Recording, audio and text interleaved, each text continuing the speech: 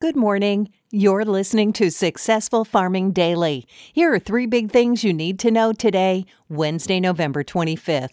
Our first big thing is grains and soybeans were modestly lower in overnight trading as investors weigh the lack of large export sales recently against dry weather in parts of South America. Exporters have reported sales of 100,000 metric tons of corn in the past week, but no large sales of soybeans in more than 2 weeks, according to the U.S. Department of Agriculture. A sale of 334,000 metric tons of corn was reported on Monday, and sales totaling 289,270 metric tons of the grain were reported on Friday, the government said. On November 18th, a sale of 140,000 metric tons of corn to an unnamed country was reported. The last time a sale of more than 100,000 metric tons of soybeans was reported was on November 9th, the USDA said. Exporters are required to report export sales topping 100,000 metric tons of a single commodity. Demand, however, had been strong until the recent dry spell, which could be underpinning prices. Also keeping futures from falling too far are concerns about dry weather in parts of South America. Rains yesterday were near expectations in growing areas in Brazil, and some rains this week should favor the states of Mato Grosso, Goiás, and Minas through Thursday, forecaster Maxar said in a report on Tuesday. Still, dryness and crop stress will increase in central and northwestern growing areas of the South American country, Maxar said in its report. Soybeans earlier this week hit the highest price in more than 4 years, while corn reached a 16-month high.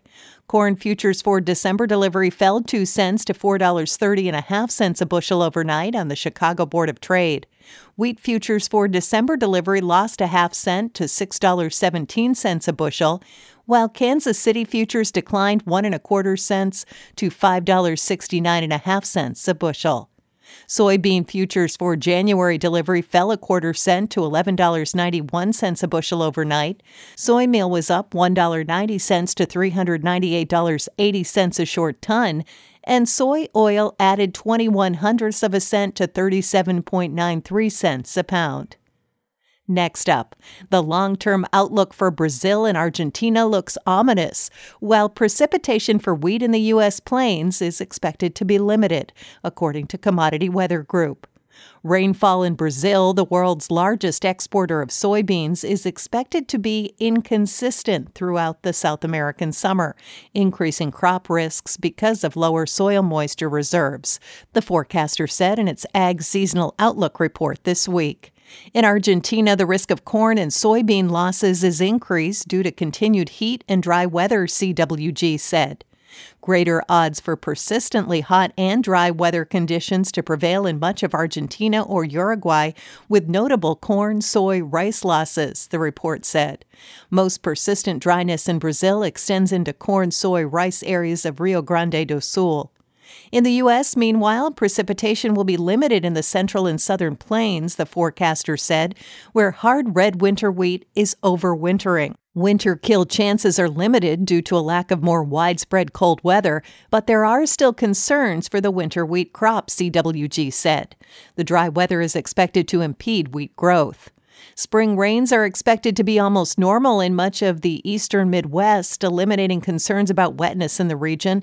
But in the western Midwest, the weather patterns are forecast to be drier, the group said in its report. And finally, strong winds are expected and some freezing fog may develop in parts of northeastern Oklahoma and northwestern Arkansas today and tonight, according to the National Weather Service. Winds will gust frequently to 25 to 35 miles an hour today, and some patchy fog or some freezing fog may develop late Wednesday night, the NWS said in a report early this morning. Further north in eastern Iowa, meanwhile, it's going to be a wet day today, though rain and fog will lift heading into Thanksgiving Day. The only thing in the forecast for the area overnight is perhaps some fog that could be dense at times, the agency said. Thanks for listening. Follow more news on agriculture.com.